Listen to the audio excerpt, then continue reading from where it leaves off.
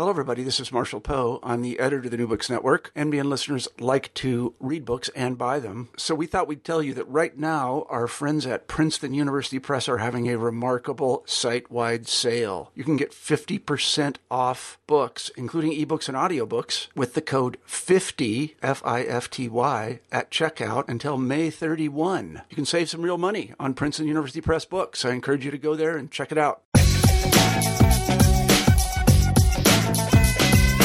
Hello, everybody, and welcome back to the New Books Network. I'm Siobhan Mukherjee, the host of New Books in Law.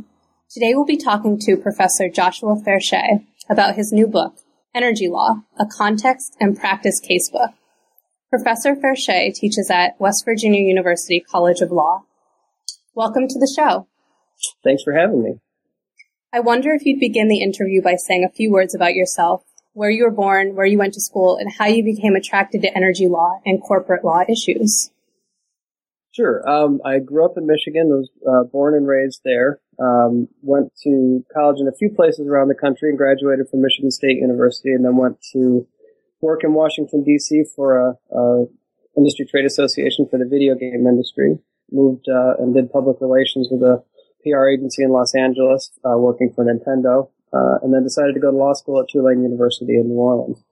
While I was there, I really enjoyed just about everything about law school, and ended up going to New York to practice in corporate litigation, securities, and then did an M&A rotation, mergers and acquisitions, and decided that wasn't really for me and moved to D.C. To work with a firm doing energy regulatory work, which I loved. I'd known that I wanted to go back and become a law professor if I had the opportunity. And once I'd gotten into the energy practice area, I knew kind of where my focus would be. And so I really loved the corporate governance in that style of that part of the business law, which is why I ended up doing my initial practice work. And I still enjoy that. And then connecting those things with the energy law areas, after my practice and, regulatory work really connected the two and helped me figure out what it was that I wanted to teach and research, as I do now. That's great. Would you mind providing us with a brief history and definition of energy law? Sure. Energy law is actually kind of hard to define, and one of the things that I think my book helps show is that it's actually an amalgam of a variety of different areas. Unlike kind of the core courses that we take in property, which is pretty clear what it is for the main part, and then it's the edges that are blurred. And energy law is kind of the other way around. Because every part of the practice of what we do is, it can be property law, it can be contract law, it can be regulatory and administrative law, and a variety of other areas. But really the history of energy law, I think, is the modern energy law. I mean, historically it was, going back a long way, it was really about water rights and, property rights, who had access to, timber, for firewood, water for mills and that kind of thing. And it really evolved into the kind of modern energy law. It became more of a regulatory structure with the advent of electricity, with Samuel Insull and Commonwealth Edison in Chicago. Insull had been an advisor and assistant to Thomas Edison, and began really this process. And I'd say, kind of the late 1800s, early 1900s, we really start seeing a model of energy law that's based on regulatory structure, at least the electricity side. That was modeled between a deal between Samuel Insull and state regulators of creating really the model that we have today, which is a regulated utility that recognizes at least certain levels of national monopoly. Kind of parallel to that, you had an advent of oil and gas law that was really, again, very property based. And so those things kind of rose together, and we've seen those blur more and more as natural gas and other fossil fuels were used to power electricity generation. You really saw a merger of those two areas, so it became a very property kind of / regulatory structure, with a lot of other things thrown in. Okay, thank you for that. Could you spend some time now explaining the goals and structure of your new casebook? Yeah, so my casebook is part of the Context and Practice series with Carolina Academic Press, and the whole series is designed to kind of shift the model of what traditional law school books look like, in the sense that beyond just kind of the case method, It's really looking at putting things in context for students in the way that they would see them in practice before maybe they've had a lot of experience in working with clients. And so the structure of the book is really designed to say, first, here's an introduction to vocabulary, key things that you need. And I can't think of a place. Energy law is one of the major areas where vocabulary is a big part of it. And so that's a big part of what we do in the structure. Each chapter starts with that. The other thing I have in the book is most of the chapters begin with a client issue that say, here's a client problem. So the materials that you're going to read after this will be broader than just what applies to the client problem. But think about this client problem or these issues in context. So as you read, this is how you see things. And that's how we do things in practice, right? We get a client, somebody comes to us and says, we have a problem. If we know the area, we might know right where to look. If it's an area that we're less familiar with, we might start with a treatise or a law review article before we start jumping into cases. And so the book tries to do that in a number of areas. And one of the things I've tried to do is vary the materials that I use. So there are certainly a number of cases, but I also have a complaint for a derivative lawsuit in the business section. I have in the appendices, I have the forms for West Virginia oil and gas drilling so that students see exactly what actually happens when you try to put something together. I have law review articles. I have materials from public utility commissions at the state level, things from the Environmental Protection Agency, things from the Federal Energy Regulatory Commission, and really trying to vary the sources and where would we look, and even some things pulling definitions from, for example, the EPA website, because that's most likely where we'd go, and it gives me a chance to talk about how do we do the research to find the issues that we need. I put them in the book, but where would you find them? Where would you start in this? And so it kind of frames the question of not just what do we do, but how do we find the information so we can do what it is we do as lawyers. How does your casebook help make students more practice ready in all aspects of the law, especially energy? You sort of just went into that, but maybe you want to expand on that a little bit. Yeah, I mean, I think that, I gave you kind of the general idea, and I think, more specifically, one of the things that it does is I've structured it so that we're really asking them questions about why does this matter? What is it that you've seen? I'm able to talk about them, when we go through the complaint and say, why isn't there any law here? A lot of students haven't seen the complaint and recognize that you don't have to have a large body of law to make a colorable claim to get things started, for example. So we get to talk about that. Why was something included or why was something not included? And I think one of the big issues there is I try to create opportunities to ask them, what would you have done differently? If you look at a case, what would you say, what questions don't you have answered here? What else would you like to know? If there's something that seems important that's not in there, let's think about why it might not be in there. Why didn't they cover that? And so really trying to talk about, and using those opportunities to talk about how, for example, you prepare clients for trial. You prepare them for what it is they're going to see. You prepare them for the risk of a loss, right? Of recognizing that even if we seem to have everything going in our way, understanding that some of the cases that we look at seem kind of absurd on their face. Well, that means the lawyers probably saw it that way too. And so things don't always fall as we want them to. And I think that's another important part of practice. The other part I try to do is connect them to some of the ideas. And that's really, what I think is a little different is looking at the transactional side of things of, when we look at cases, we're really, even if we're talking about a corporate law issue, when we're talking about litigation, it's all in a litigation posture. And so we talk about drafting. How could we have done this differently? We have a dispute over a deed. What would we have done differently? And try to reconstruct that and say, would that have kept us out of here? Or is there any way to do that so that we can talk about, how the danger of specificity, as nice as it is, for example, sometimes if we get more specifically by necessity, exclude something that we may have intended to include because we didn't list it. And so we talk about those differences too, and I think it tries to give a little bit more flavor of what it's like to work with live clients and think about their practical needs, as well as the theoretical things that we need to cover. Great. What ways does your book highlight some ethical dilemmas that lawyers may face while practicing energy law? One of the things that I really try to do in each chapter, and some chapters that may not have as much and others it's more heavy, but I try to add in some questions that really connect to what are the ethical dilemmas here. So, for example, we read a case about a dispute over a coal deed, and one of the questions that I ask afterwards is, what if you find out that another lawyer comes to you and says, hey, I pulled one over on client A. Here's how I did it, and here's how I got them to believe that this was going to be okay. What are your obligations? How do we deal with that? And put them in situations that force them to think about how they want to be as professionals. How do you want to be as a lawyer? What are your professional obligations, right? Do you have to report them? What is it that you need to know? And what are the practical pressures that you have in challenging these things? I'm actually teaching, my energy law course has some LLM students. One of whom, the students has 50 years of practice experience. And so his response to those questions are very different than the traditional second-year student. But it allows both of them to think about where it fits and how we talk about it. And so I've tried to plant things throughout the book that force that question. Who is it that you want to be? Who are you serving? Who is your client, for example? What are your obligations to the various parties you're talking to, and how do you make clear who it is you mean to represent?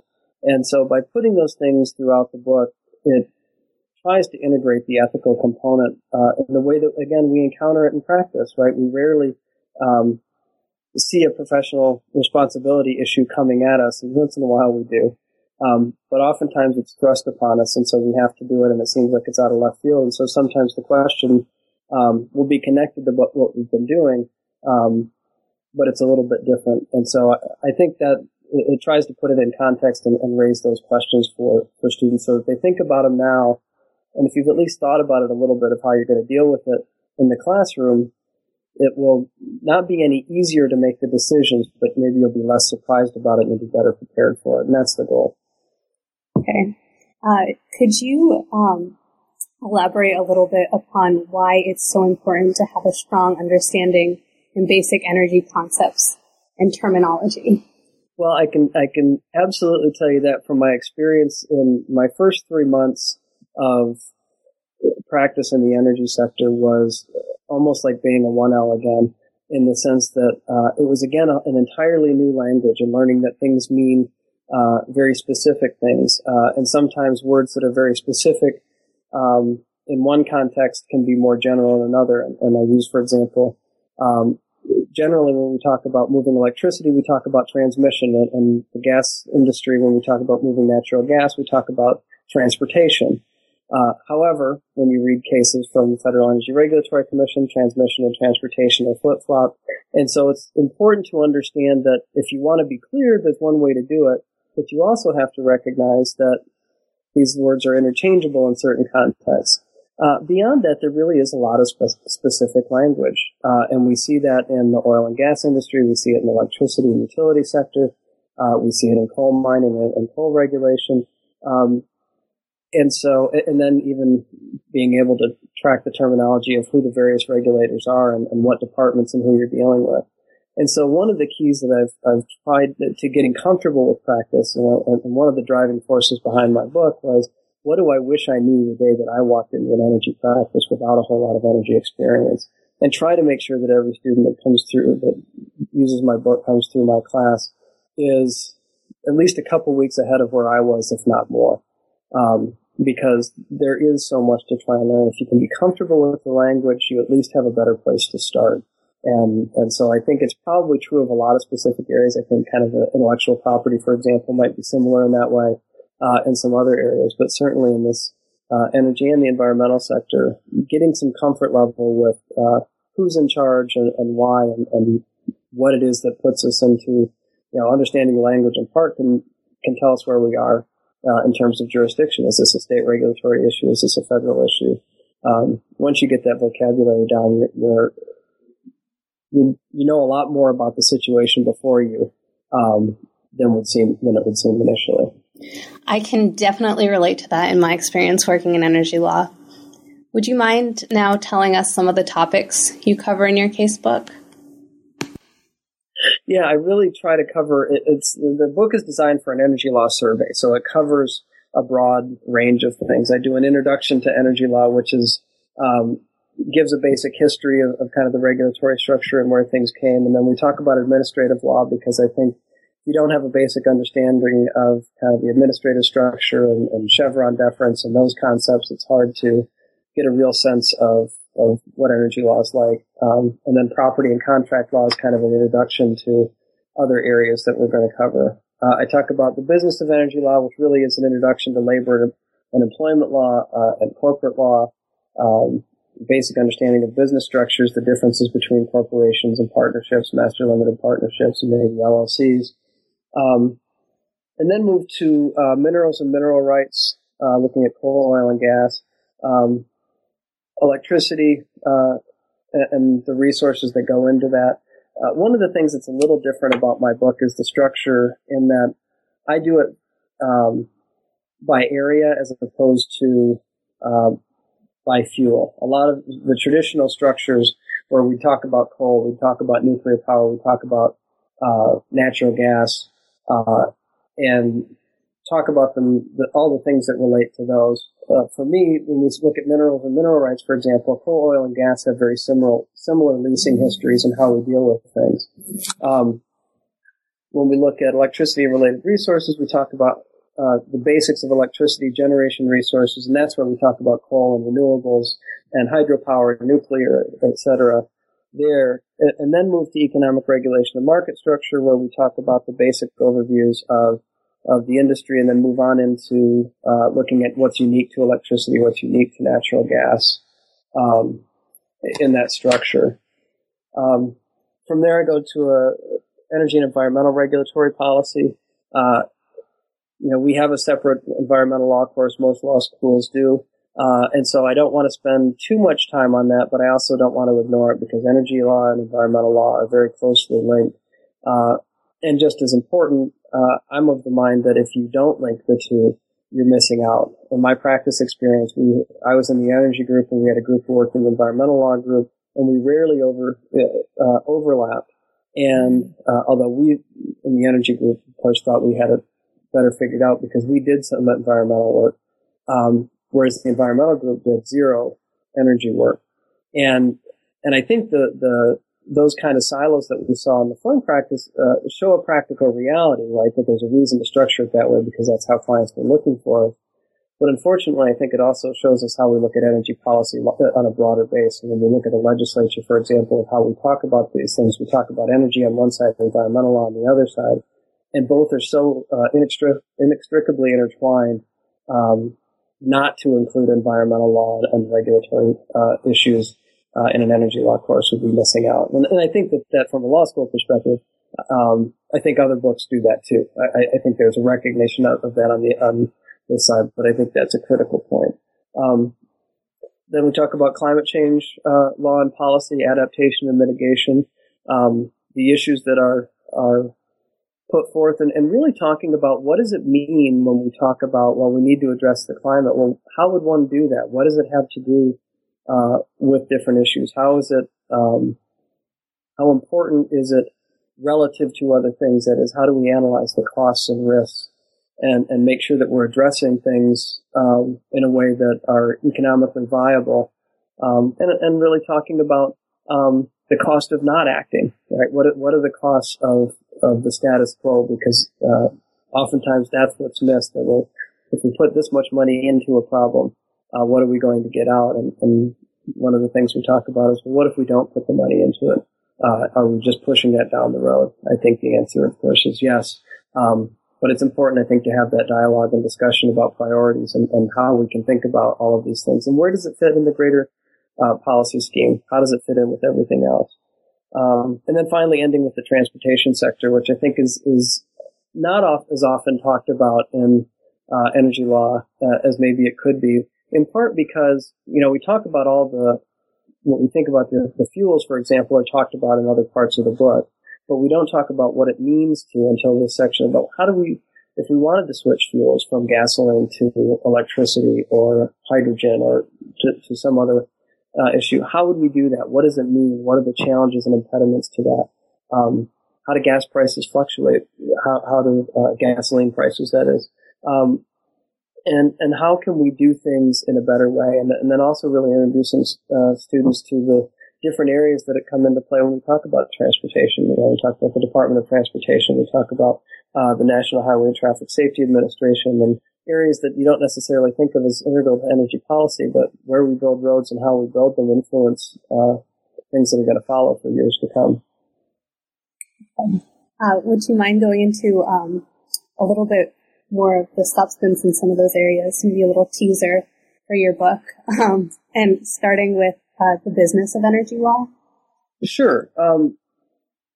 I also teach business organizations, and I spend a lot of time. I write for the Business Law Professor's blog, and that's something that is really integral to how I think about how businesses interact.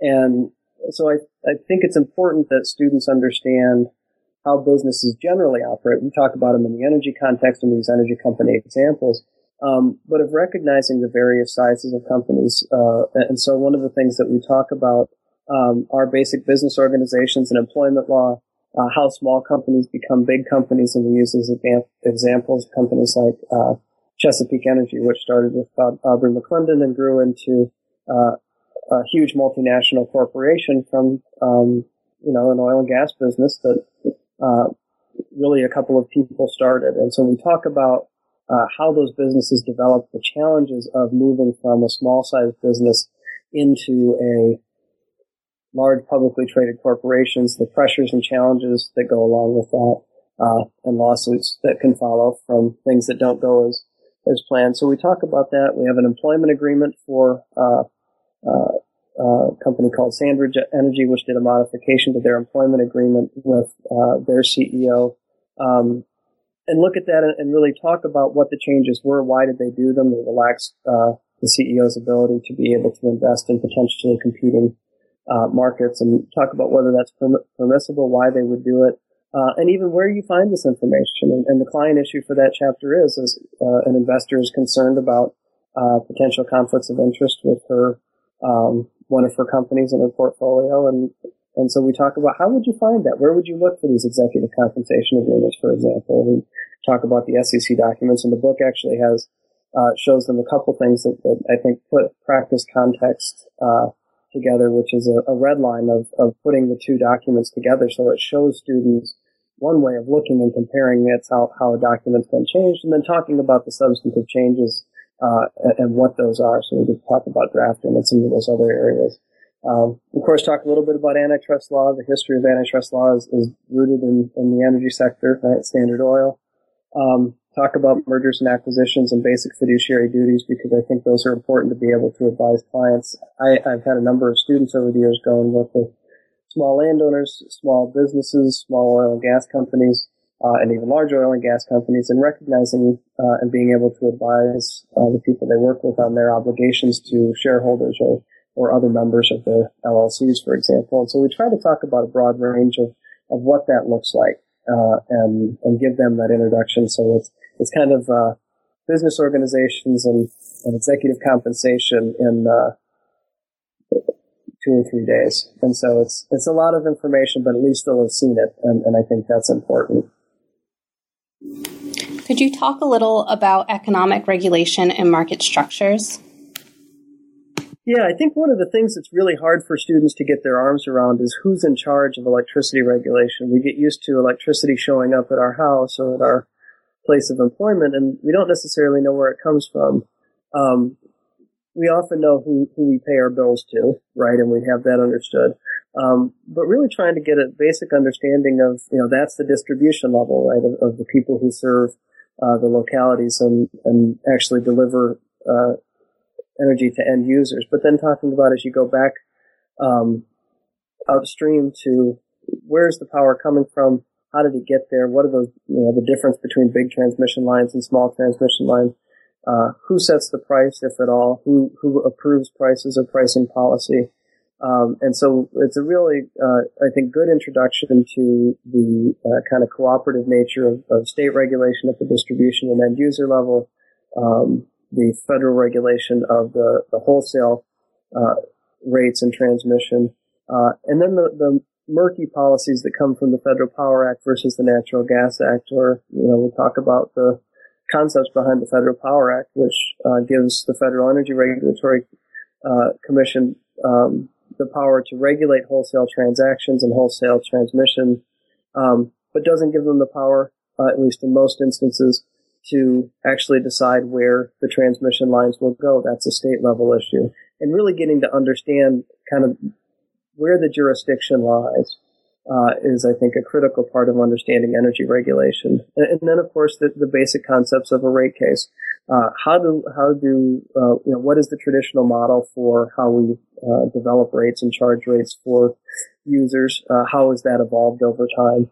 And really understanding the difference between regulation and deregulation, or I should say reduced regulation and deregulation, in that in most instances, we don't talk about deregulated industries. We talk about, at least in the energy sector, we've reduced energy regulation, for example, in power generation area and that kind of thing. But it's hardly unregulated, and so there's a misnomer of deregulated implies that it's just a market-based system where everybody does what they want, and that's almost never the case in the energy sector, particularly with regard to electricity and natural gas delivery. Okay. Now, you started talking about this a little bit, but could you go into more detail about the relationship between energy law and environmental law, and also the connections between that and climate change law and policy? Sure. One of the big things that I try to make clear is that climate change law is a subset of environmental law, but it is not environmental law. That is, environmental law covers a lot of other issues. And one of the challenges is getting to understand kind of where energy environmental law and climate law intersect. For example, we talk about renewable portfolio standards and mandates that we have certain amounts of power from renewable sources like wind and solar. Those mandates are not inherently designed to deal with climate change or even the environment. They're really about energy. We're telling people where their energy has to come from. Those can have climate impacts. That is, wind and solar tend to be better for the climate than other fossil fuel sources, for example. And there's a range of impacts there. But one of the things is understanding things like nuclear power, which is almost, other than the construction process, almost completely greenhouse gas emission, zero greenhouse gas emission. Yet a lot of environmentalists don't care for nuclear power. So they're saying that there's other environmental concerns, contamination from waste, other risks that come along with nuclear power that are more important to them than the climate change saving part of nuclear power. And so that's really one of the things that we need to talk about is where do these things fit? I think that they're all intertwined and need to be connected. And so we try to talk about the basics of, environmental law. What does it cover? What is the scope? And as a general matter, we talk about clean water and we talk about clean air.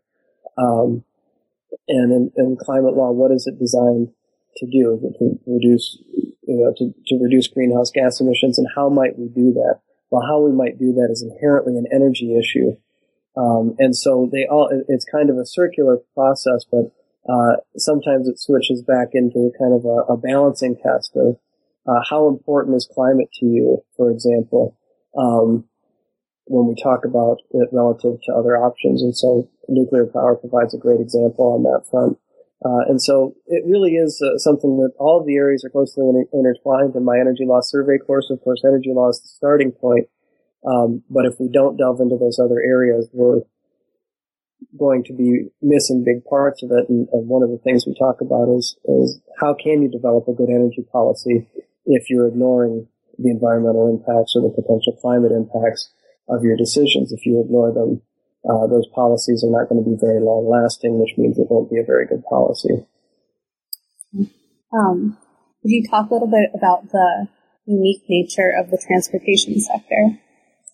Yeah, I think one of the things that is so unique about the transportation sector is how dominated it is by one fuel source. As a general matter, we're dominated by gasoline as our transportation fuel source.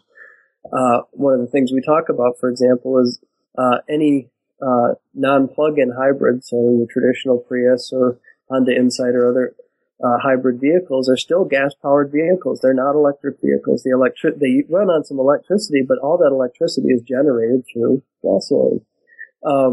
And so we have this sector of the industry, unlike electricity generation, where we see a pretty diverse. We see traditional coal plants, lignite coal plants, hydropower, wind power, solar power, nuclear power, natural gas. A lot of variety in our fuel sources. Maybe not as much as we'd like, but compared to the number of vehicles that are on the road, we're almost exclusively running on gasoline or diesel fuel. And so that's unique in how impactful it is in our energy policy and our decision making, because there aren't any ready alternatives. Ethanol can be used in a lot of vehicles, but we can't generate enough electricity to really make any kind of a dent of significance into what we do. And so that really kind of brings us back to some of the things that we look at and we haven't really talked about. But one of my research areas, I started at the University of North Dakota School of Law before I came to West Virginia University. And I've been working in hydraulic fracturing and the big shale plays. And in North Dakota, the Bakken play is almost exclusively oil. And when you're bringing oil out of the ground, that is having a significant impact on where our oil comes from in this country. And how does that impact the transportation sector? Does it further entrench gasoline as our fuel? I think is a good question, but I'm not sure that's what's entrenching it, although it may, the opportunity to have shale oil certainly can extend the life of oil as a primary transportation resource.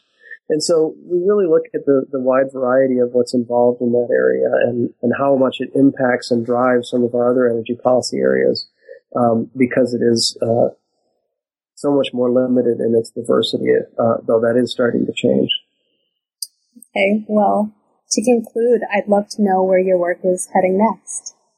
My next work is kind of continuing some of the projects I've been working on, which is looking at the hydraulic fracturing revolution and how it's impacting both the United States and its energy production of both oil and gas and the role it can play in the world. My main focus right now has been looking at the overlap between the economic, environmental, and social impacts of what happens when we have these new energy booms and how are they different than some of our prior ones? What is the potential? What are the opportunities? What are the risks? And what are the challenges? Because I think there's even a potential geopolitical shift when the United States and Russia are the two largest oil and gas producers in the world. What happens if Poland and Australia and the United Kingdom can start making some significant inroads into their oil and gas reserves? Does that change the dynamic? What does that mean for environmental and climate policy? And where is this going to take us next? And so that's I think where I'm headed next with my next projects. That sounds like a fantastic project. I want to thank you for being on the show. I really enjoyed it. Thanks very much for having me. I appreciate it. It was nice speaking with you.